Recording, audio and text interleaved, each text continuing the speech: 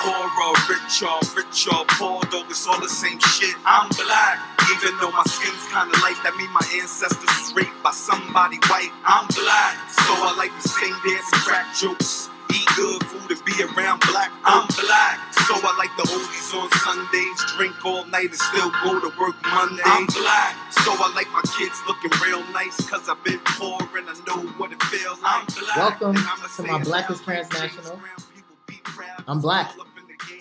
I mean, it's only right to play that as we kick off Black History Month. Welcome to my Black is Transnational. My name is Dr. Kalechi Ibe Lamberts. And this is yet another episode, but this is a special episode because it's going to be our first episode of my Black is Transnational, kicking off Black History Month. Just get the formalities out the way. Please make sure if this is your first time listening to my Black is Transnational to subscribe this podcast, rate and review it. It's available on all platforms, Apple Podcasts, Google Podcasts, TuneIn, YouTube, Spotify. You know, we're trying to be everywhere. Also, you can follow me on Instagram at blacktransnational_. Finally got an email address. That's not my personal email address. I finally got one for the podcast since we're actually, doing big things now, right? It's blacktransnational17@gmail.com. So you can email me there any thoughts, opinions, insults, whatever feedback you have about the show. Please feel free to share. But today's episode, we're having another guest. I told you, and I made this promise at the beginning of the show, that we were going to have different guests who are in different professions, talk about their experiences being Black, whether it's from academic or your personal experiences. So today our guest is Dr. Bryce Henson. And this interview with Dr. Bryce Henson, first I have to give some background. Dr. Bryce Henson is a visiting professor currently at the University of Florida, and he teaches and does research in Black culture and media, cultural studies, Black feminism, transnational Blackness. And Bryce and I go back all the way to U of I. And even when I was in University of Florida as a postdoc, really good friend of mine, hails from Seattle, from Washington, I should say, all the way in the West Coast. And this conversation that we have is a very, very deep intellectual conversation. And this is very much so an overall surmising of what it is to talk about Blackness in not just America, but across the globe. He does a lot of work as far as in Brazil, Black hip hop culture in Brazil. He's also working on other things as far as just Black media across the world. So this conversation, again, like I said, is going to be very complicated. We talk about various topics, and we try to unpack different things that allude to being Black, not just in North America, but also on a global scale. So please, if you have any thoughts, any feelings, any reactions towards the conversation that we have, please feel free to send me an email or send me some feedback on Instagram or whatever platform you can access me. I'm very excited to share this content, this conversation with you, and I hope you all understand and you all appreciate and take something resonates with you. So without any further ado, here we go.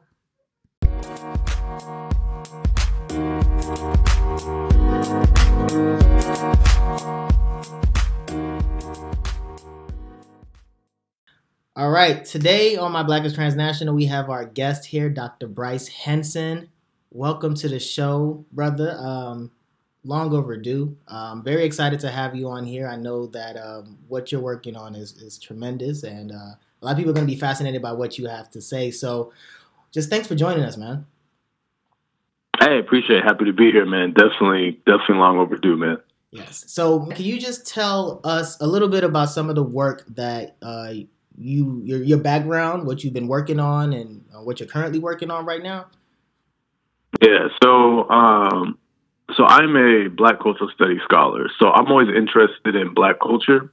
And kind of for me, the main thing is how do Black people use Black culture as kind of like a site of critique and as a form of politics, especially when we think about how we're disenfranchised in other ways. And particularly my work, I have a particular focus on thinking about So thinking about blackness in a diasporic and a transnational way, but also thinking about kind of where like the silences and erasures. So like, what do we don't see? And this actually really comes into my training. So I'm trained in communications and media with a focus in cultural studies. So kind of one of my questions is always, why are certain things visible and then why are other things invisible? And for me, invisibility is not necessarily about being absent, but it's like, why is it not registering as far as what we might conceive as being associated with Black people or Black culture? And then kind of how can we think about that being a dynamic place for critique or even, representation and understanding of kind of like the heterogeneity of Blackness? How can we think about that as a way that not only challenges kind of society, but also even within the diaspora itself? It's like, again, and I think we'll get this a little bit more when we talk about my research, where like how we don't see certain Black people, we don't hear about certain Black experiences or certain Black cultures. So right now I'm doing a research project on Brazilian hip hop in Northeast Brazil. This is called Salvador da Bahia.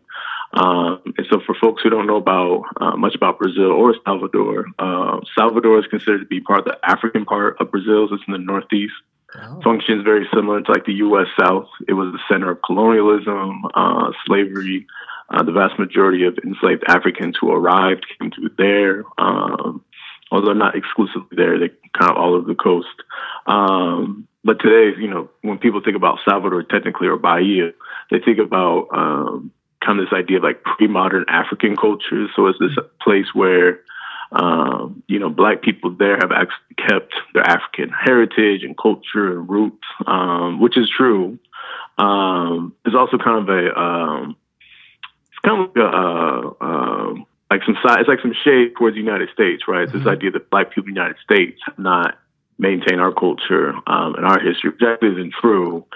It's just it comes up in different ways. So all that to say, there's kind of like this romantic, where it's kind of being this beacon of like African cultures, because Black people have access to the culture, like everything's all gravy. Like there's no racism because, people have, because there's a lot of self-esteem and pride in being Black. But it's like a particular kind of Black.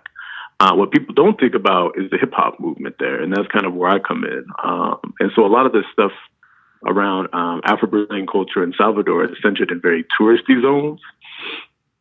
So places that are considered safe by the state. So a lot of tourists are going there. A lot of transactions happening as far as souvenirs or goods or some kind of experience or excursion. My thing is, what about Black people who lived in the hood? So for there, it's the favelas, right? So what kind of cultures are meaningful for them, and what are they doing with Black culture? And then also, how can we think about that as Black people forming kind of communities and cultural identities that aren't dependent upon kind of legitimation by the nation as well, right? So these are kind of like, they're kind of going outside the boundaries of what's considered to be traditional or proper Afro-Brazilian culture.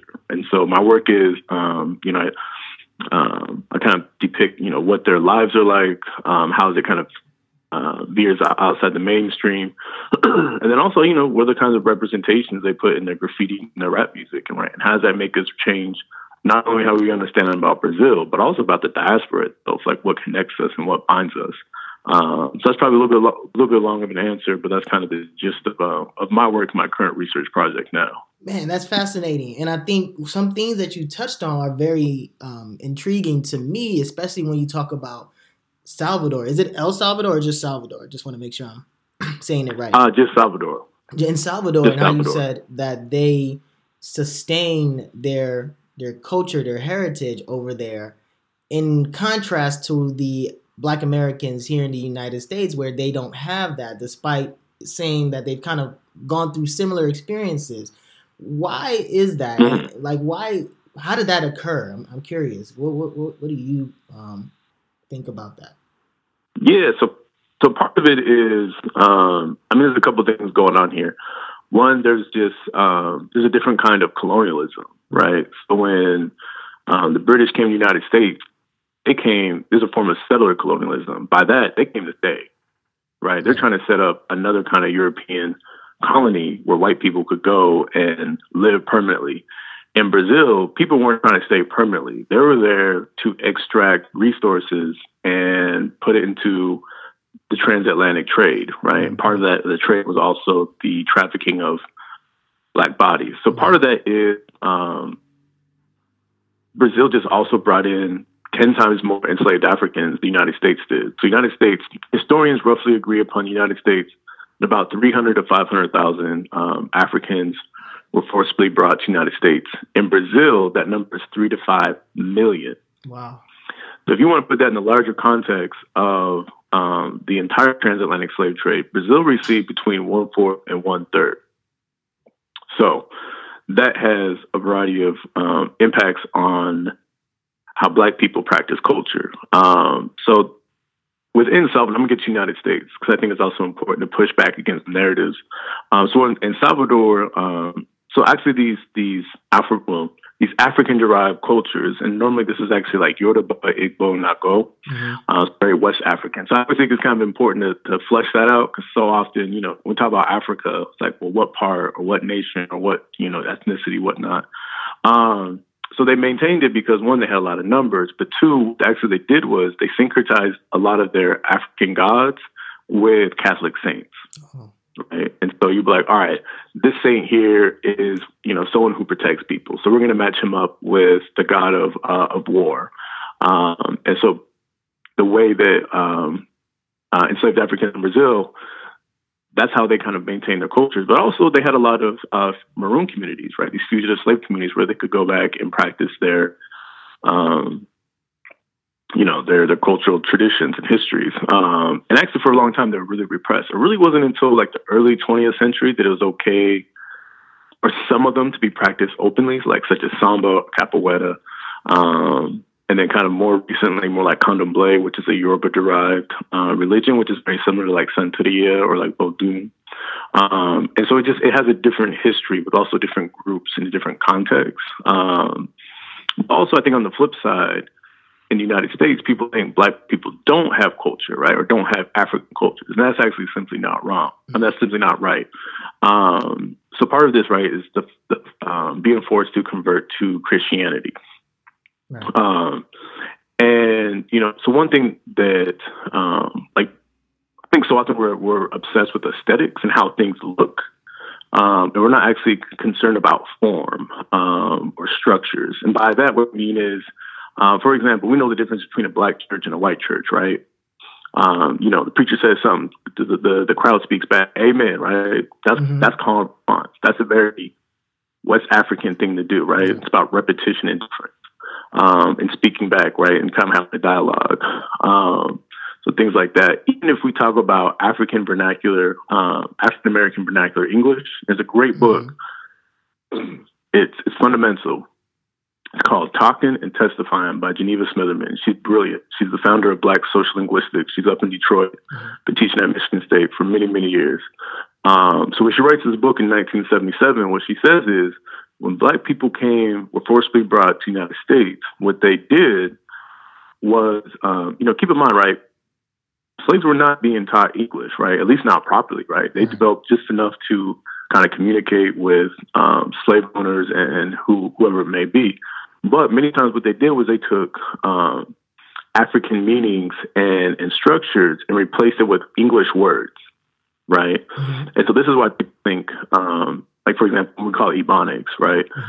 That's why we think that it's improper English. Like, no, actually it's a very Africanized way of speaking English, right? And so there's various ways that we keep our cultural histories and traditions. They just don't always appear to be that way. And if you think about, I'm going to bring in a much more contemporary example, right? If we think about hip hop, right, and that being sampling, right? Sampling is a very Afro-diasporic philosophy of culture as well, right? It's taking something old and making it something new, right? And so, hip hop was big on that. Even you think about jazz. This notions of interpretation, or even at the cut or the break, like let's come back to that, right? We can see that soul with like James Brown. It's like, you know what? Let's do this B version of it, or let's do an acoustic version, or let's do a club version, right? These are all kind of very these are philosophical notions of West African cultures that come out and how U.S. African Americans express culture. So people always kind of say, like, well, how come Brazil kept their culture, the United States didn't? It's like, well, Black people just didn't lose culture here, right? It came out in many different ways. And those are just kind of a few examples of how those happened here. So, man, so you brought something that was very, very interesting, and I want to touch on that really quickly because it kind of speaks to my experience recently when my wife and I went to Nigeria, and in conversation with some of our family members, they were saying something along the lines of, this is just to kind of touch on the perception of how they view African Americans, and they were talking about how they had this fear or this concern that because of how long I've been in America and how acculturated they believed I was to the United States, they had this fear that I was going to come back and I was going to have, they called dreads fried hair, coming in with fried hair and baggy clothes. And I was going to look like one of those. In Nigeria, we call them Akata people, which are essentially the unfortunate derogatory term for African Americans. And I wonder if the media plays a role because they have this mindset of how Black people in the U.S. are, and it's considered improper. And it's a hip hop culture too, because all that, that concept that people affiliate with hip hop is also associated with negativity. And why is that? If we're talking about media, I really want to see if you can kind of enlighten us about that. Right. Which is the funny thing about what you're saying is that it's not just even with the continent, right? It's about how we understand Blackness globally. And there's something about U.S. Blackness that's both exceptional and also stigmatized. So U.S. Blackness can be very empowering. If you want to think about like the Black Power movement or even hip hop, right? But there's also this fear that like, oh, there's something bad about that. So I think there's a couple of things. One, just U.S. African Americans are in the United States. And if we think about how much media power the United States has to send images all around the world, that really influences how the rest of the world, Black people and non-Black people, think about U.S. African Americans. The other thing, too, though, about that is that, a lot of times we see in the diaspora, right, and even in Brazil, we try to impose our own hierarchies of what's like authentically Black, right? So, we can even practice racism amongst ourselves, right? Particularly among notions of like ethnicity. So, for example, when people talk about like U.S. African Americans, like, oh, those aren't the good Black people. They're poor, they're lazy, right? And so a lot of times they produce these notions of Black people kind of being less than or inferior within the United States, right? But on the flip side, we do that in different ways too here in the United States, right? We still have very racist ideas of people still living on the continent, or even people from, like, for example, Haiti, right? And so it's kind of these ways that, even we internalize some of these anti-Black sentiments about each other, right? And they're kind of always not competing, but there's many of them out there, so we can justify our fear of other Black people, particularly those who aren't familiar. And I think the interesting thing about that is what the conversation that comes out of that is that we're actually not all unified. Like, it's not a natural thing that all people are just in solidarity with one another. Right.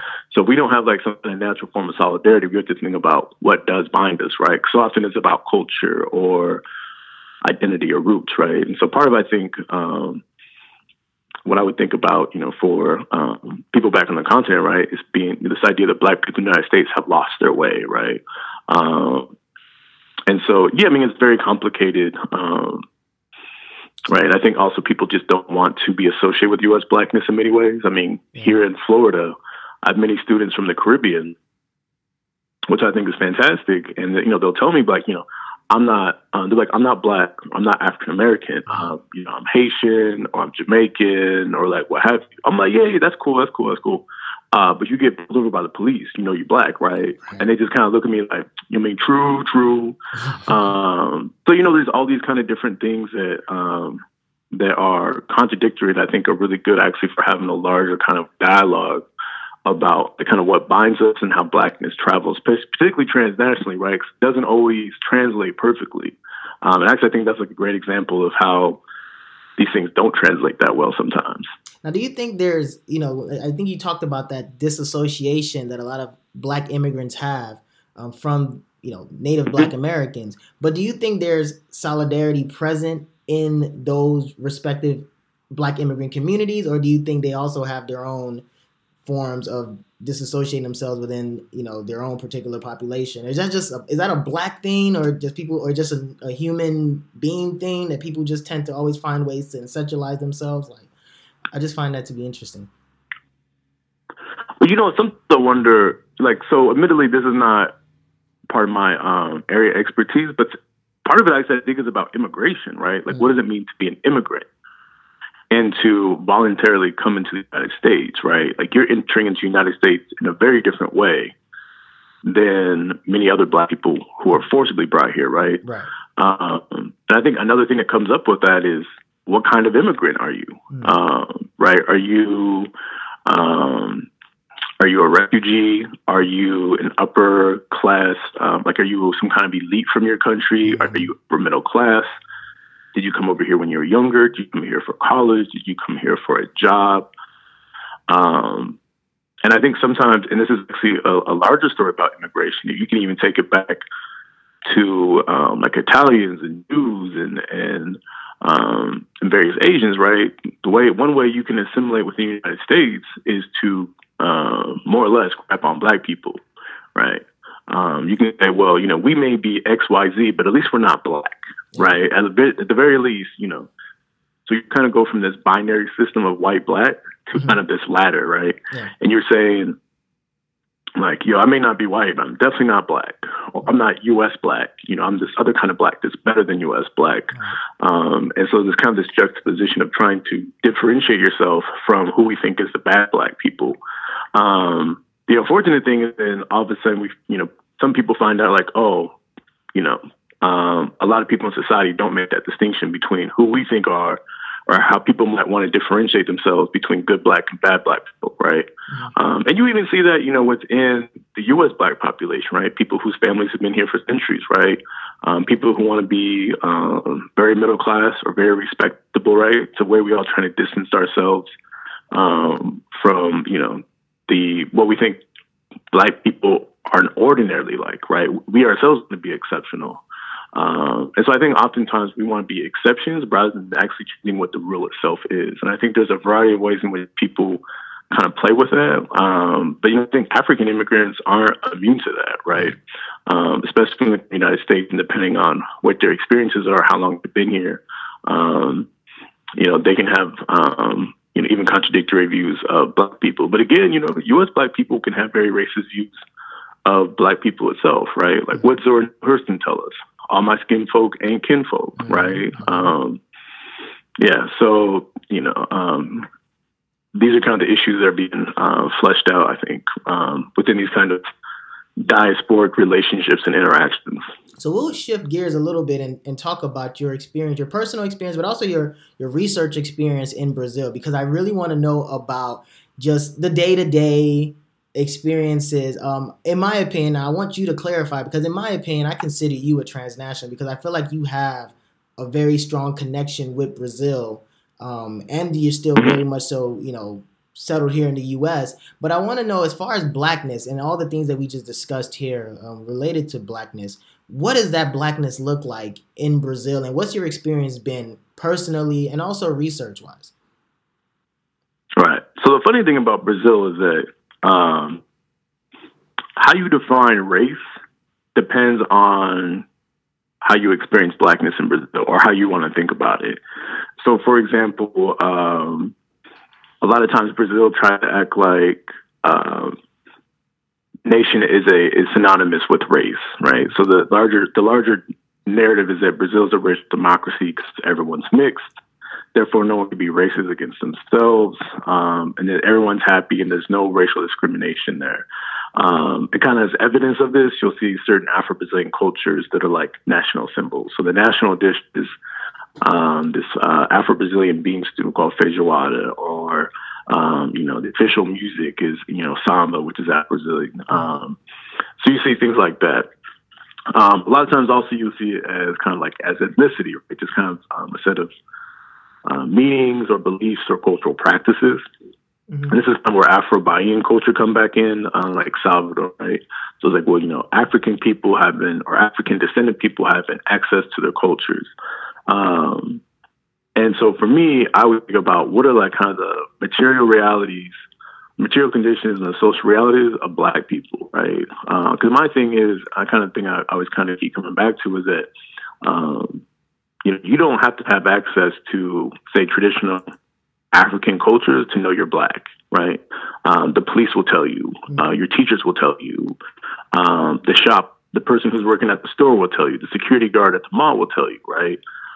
So what happens when we start with that is our point of race as kind of embedded in a set of social political structures, right? That kind of determine like where you can live, how much education you can get, what kind of health can you have, you know, what kinds of access to citizenships you have. So again, that's why I work with the Brazilian hip hop movement, who are very politically motivated, minded, who are activists, many of them who are militants. And so Brazil is a very contradictory place because it wants to act like it has included people into the nation and it doesn't have racial problems like the United States. But at the same time, it's a very anti-Black nation. So kind of the most appalling statistic is, I think 2016, there were 66,000 homicides. And of those, 2/3 were, of the victims were Black people.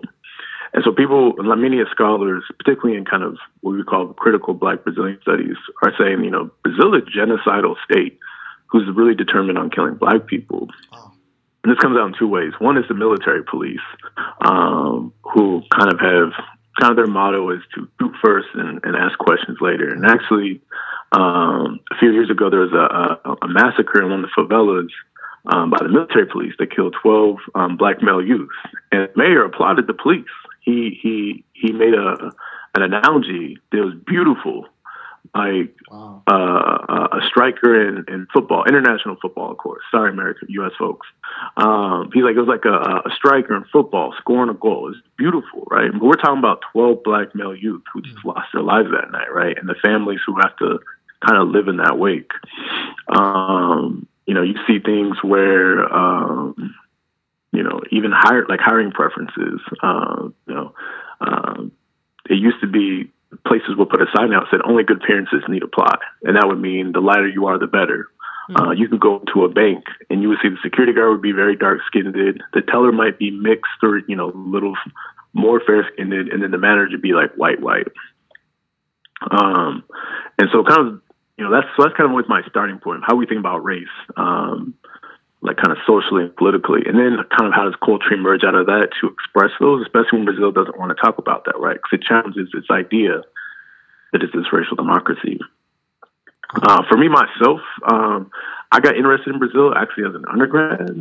So for me, I was majoring in communication. I was thinking about race and culture and representation and race relations. And, you know, like as a multiracial Black man, I'm thinking about like, you know, what is this? Like U.S. can't be the only place that's dealing with these issues. It's people like, we should think about Brazil because they're everyone's mix. And that's how they thought race relations. And I was like, there are people like, it's a great place to party. I'm not going to lie. Like, you know, that was part of the draw. And so I studied abroad there as an undergrad. And, you know, I had a great time, but kind of my thing too was, you know, everyone's trying to feed you the Kool-Aid, right? It's like, oh, you know, Brazil's so big, da-da-da-da-da. It's like, oh, you look where Black people live. It's like, it's in the favelas. Like, look who's getting messed with by the police. You know, it's Black folks. And no one's really, like, I had one professor who was talking about that, but another one wouldn't. So we kind of these odd things. And then when I was in Salvador, again, right, we're seeing all these great African cultures.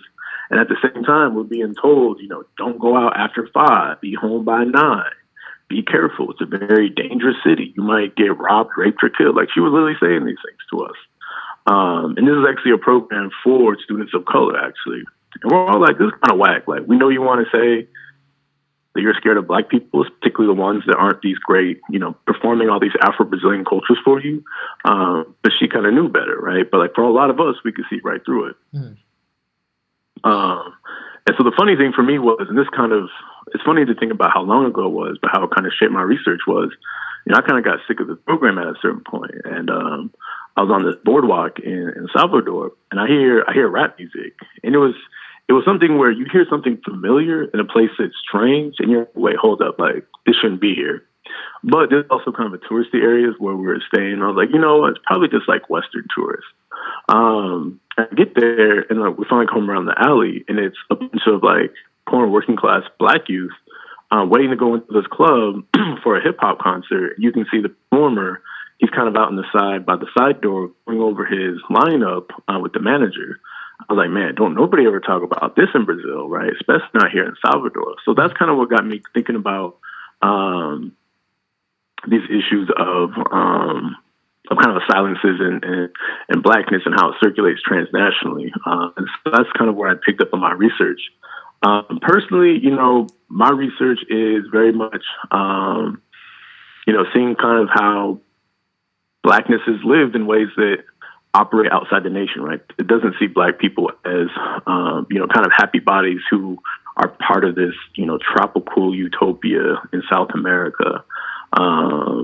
I spend a lot of time out in favelas, one thing actually me and a lot of people I work with, especially rappers, we just watch YouTube videos a lot, right? Yeah. But we talk about it, like in hip hop becomes a way to talk about, right? It's kind of like these, what might call like street philosophy, right? We'll watch something from Brazil and or the United States, and we're like, how does this pertain here? We'll tell our own stories, things like that. So I kind of operate kind of on the margins of Salvador, where a lot of like tourists wouldn't go. And it's funny because people, ask me like, well, isn't it dangerous out there? I'm like, I don't ever really feel. Yeah, sure. Like I know favelas have a bad reputation and all, and you kind of have to watch for yourself. But at the same time, like you could be, like you're probably more likely to get robbed in a tourist area than you are in a favela. And so, my experience has been very much, it's been multifaceted. I've had, I've been robbed by the police in Rio. That was a while ago. So Brazil can be a very kind of tough place at times to be, especially for me. And for me, because I'm mixed and I'm multiracially Black, kind of like in this like in between brown stage where some people, they'll tell me to my face like, oh, you fit right in, like you're part of this great place, blah, blah, blah. At the same time, like security guards will follow me in the mall. Or if I'm walking down the stairs and like some white woman is in the building, she doesn't see me, like she'll gasp and like, to her purse and stuff like that. So various things like that. So it's so as much as I love Brazil, I also have issues with it, but also the people I work with have been like very great as far as, embracing the research I'm doing. I've been very supportive of it. Trying to get what they're doing circulating in other places. That's kind of been my personal and my research experiences and kind of navigating how Blackness kind of flows in and out of Brazil. Wow, man, that was rich. And then it just kind of leads me to ask, one of the big themes for me is that I would like to be able to encourage more Black people in the U.S., Africans or not, to be more global minded.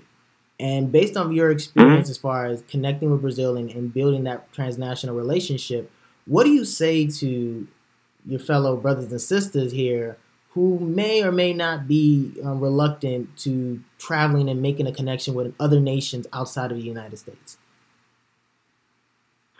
Yeah, I think for me, one thing I was realizing was that we can be, in the United States, we can be very, very narrow-minded and about how we define what Blackness is or Black culture. And that influences how we go other places and want to see and consume it and interact with other Black people. And so I think that's a very important thing as far as, kind of pulling that back and understanding. My thing, I guess, would say is that when you go to another country and you want to engage with Black people from another country, think about critically, like what images are being presented to you and why. And that's not always an easy question to answer right away. But again, for me, for Brazil, right, and many of us, right, we think about Brazil, think of Carnival, scantily clad Black women. We think about samba. We think about parties on the beach, right? It's like this very happy tropical paradise, right? Yeah. And so what is that image going to do in terms of how we perceive Brazil, right? Or even in Salvador, right? Again, it's in many ways kind of thought of as a pre-modern African city. And a lot of people want to go there because it's like, oh, I've lost my roots. I want to go there to recover that. And I don't even have to go to Africa. I can go to Salvador and I can get that there, right? But it's also, you know, this is also part of a large tourism industry there. So what are we kind of missing by these images that circulate globally, and kind of what's behind that? And again, it's not an easy thing to figure out. But one thing I appreciated was doing a study abroad. And even though I had issues with it, it gave me kind of a more sustained time to kind of meet locals and stuff.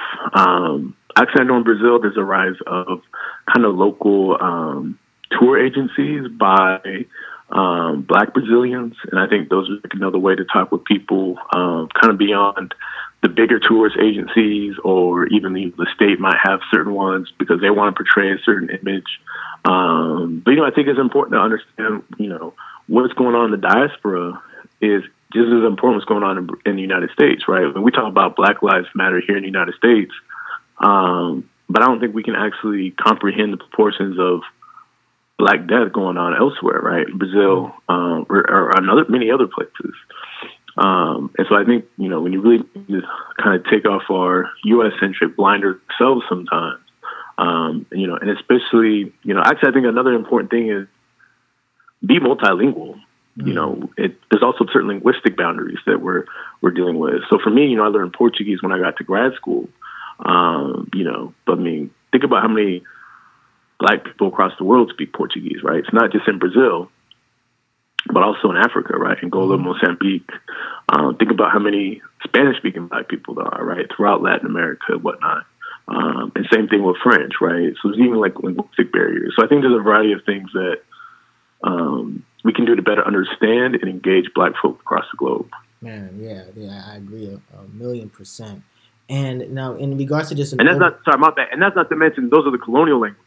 Right. You can learn, you know, some of the more, you know, like languages from the continent. That's even better. But I mean, unfortunately, a lot of us are speaking in colonial languages, myself included. And I'm glad you brought that up, because there are two things, and I guess I'll lead off with this question, then I'll kind of wrap up with this final question. But one of the things that's interesting to me that I learned, at not necessarily a young age, but as I was an undergrad, was as a Nigerian, knowing that we represent different ethnic backgrounds such as Yoruba, Igbo, I didn't understand that there were tons of Yorubas in Brazil. And I was just like, how? Why is that? Because, you know, from what you learn about slavery and the transatlantic, you know, slave trade, you just kind of thought, yeah, it was, you know, the history books obviously are misleading, but still, you just thought it was United States, you know, then Africa and back.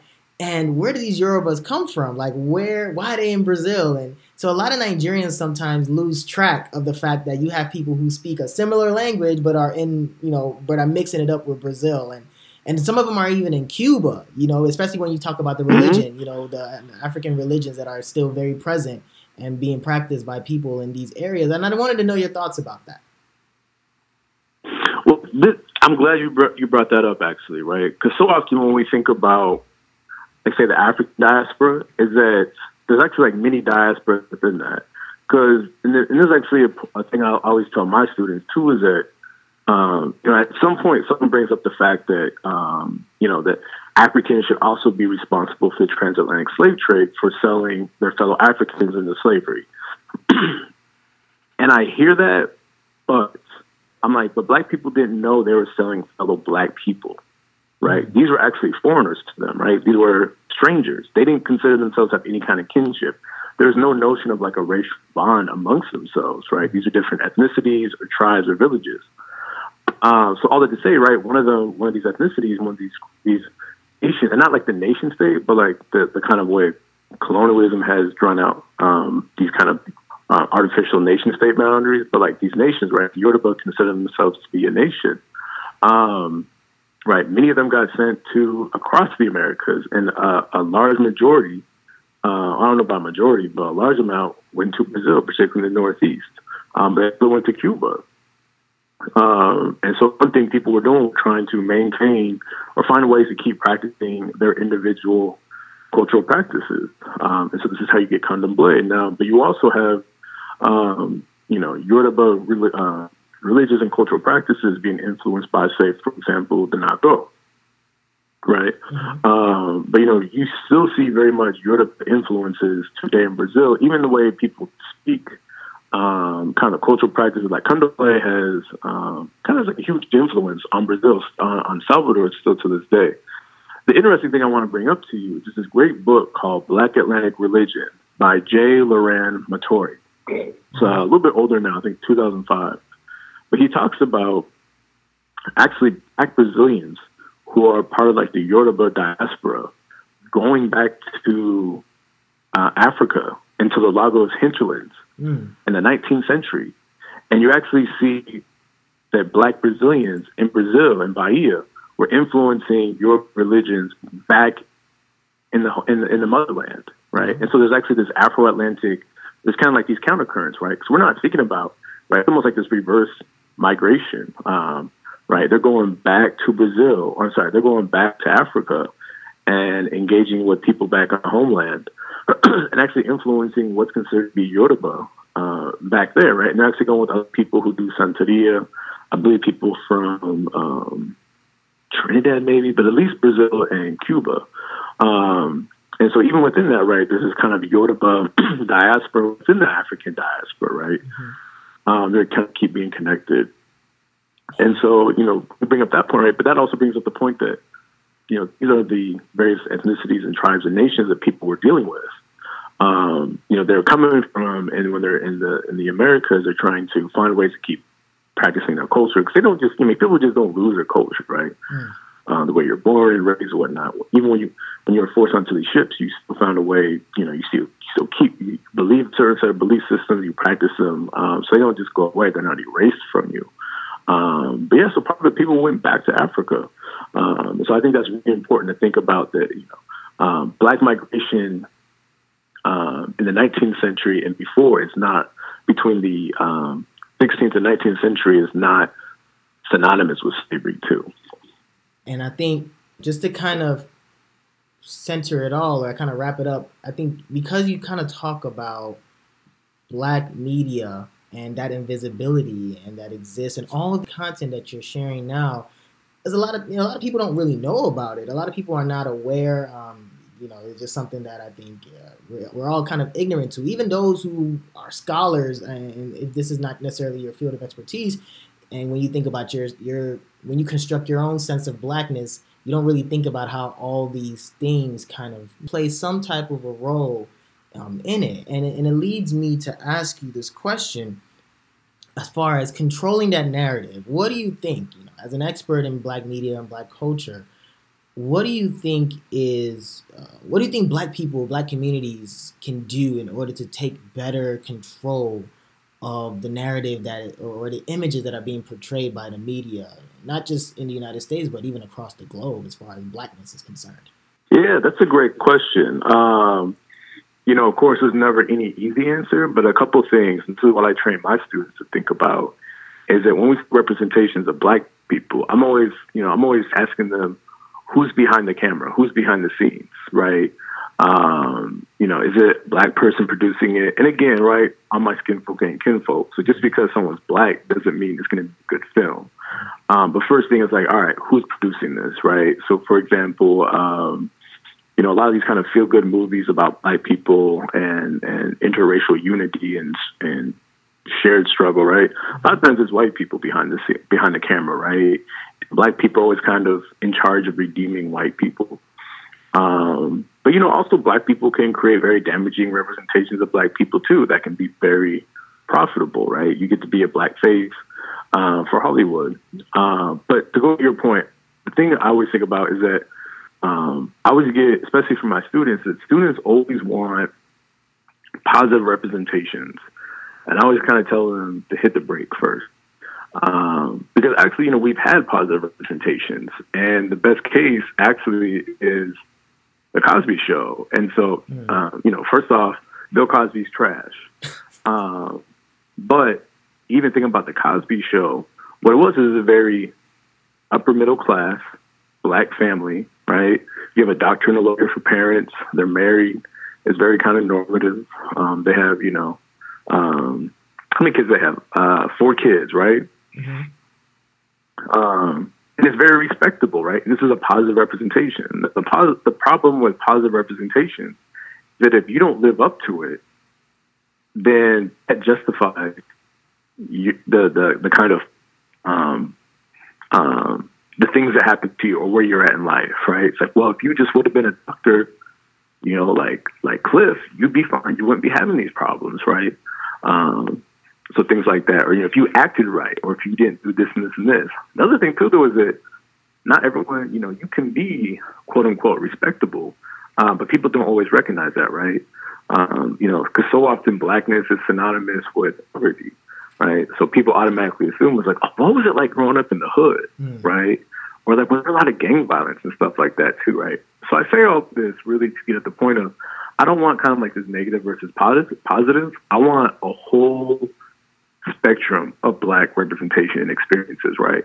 It's actually, I think that's the thing that, like, say, for example, Issa Rae is doing with Insecure, is that she's making Blackness very muddy, right? And she's not talking about just Black people. She's talking about Black women, and a variety of them, right? Things like that. Donald Glover with Atlanta, same thing, right? You know, you can make critiques about Black male nerdom, and I think that's totally fine. But he's also talking about, like, you know, Black men who are super hyper masculine, right? Like, he ain't, you know, he's not like Paperboy. He's not a baller. He's not a thug, right? But he's trying to get in on this money. So I think, you know, what happens when you don't rely on positive or negative representation is that you get a much more complex representation of Black people that shows a variety of ways in which we can be Black, right? And so that kind of gets us out of these stereotypes and controlling images that we often resign ourselves to, or we feel like we have to reenact. And the final thing too is that often so many times we want to ridicule or distance ourselves from people who represent negative parts of ourselves. And actually, I think that's what's so fascinating about Cardi B, right? Is that, you know, a lot of many ways, like, you know, she's ratchet as hell, right? Yeah. And, you know, a lot of people think that's a negative representation on the Black community, right?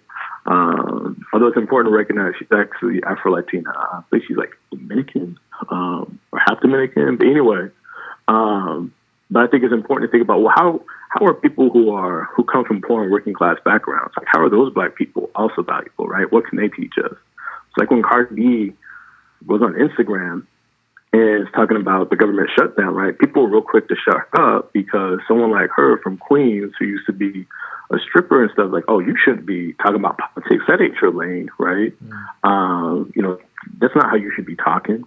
But you know what she was saying was actually like really profound, right? She actually had great analyses. I mean, she has her problem with certain things, right? But, you know, she makes great critiques on a variety of things, but because of who she is, where she's from, and what she does, and how she talks, people want to just dismiss her, right? Because she doesn't play respectability politics. And I think that's something that a lot of Black folks want to get into. So and that's actually even goes back to my research. I'm like, you know, these people that we don't think are exceptional or respectable, or are not the positive representations, right? Like, what do they have to say about the world? And what happens when we really listen to them instead of trying to represent them like everyone else does to justify their kind of oppressive conditions? So I mean, I think that's the thing in the media, right? It's always kind of trying to naturalize ideologies. And so, you know, again, right, Black people always kind of juxtapose good versus bad. And I really don't like that binary. So what happens when we try to, like, why can't we be, instead of being either or, why can't we be both and, right? Because that's something like white people get to have in their representations, right? And that's what kind of humanizes them and gives them an array of experiences, and so, you know, kind of measure themselves against. And Black people, we don't necessarily always get that, or get that kind of vast arsenal of representation. So, you know, I'm a media studies scholar. That's always my thing. I don't want good versus bad. I want more, right? And I want complex ones. That's dope. And I think you just covered, that's a good way to just kind of wrap it up, because I think just, it doesn't have to be positive or negative. They just have to be existential, and they just have to, things that truly exist that we see on a daily basis, for better or for worse.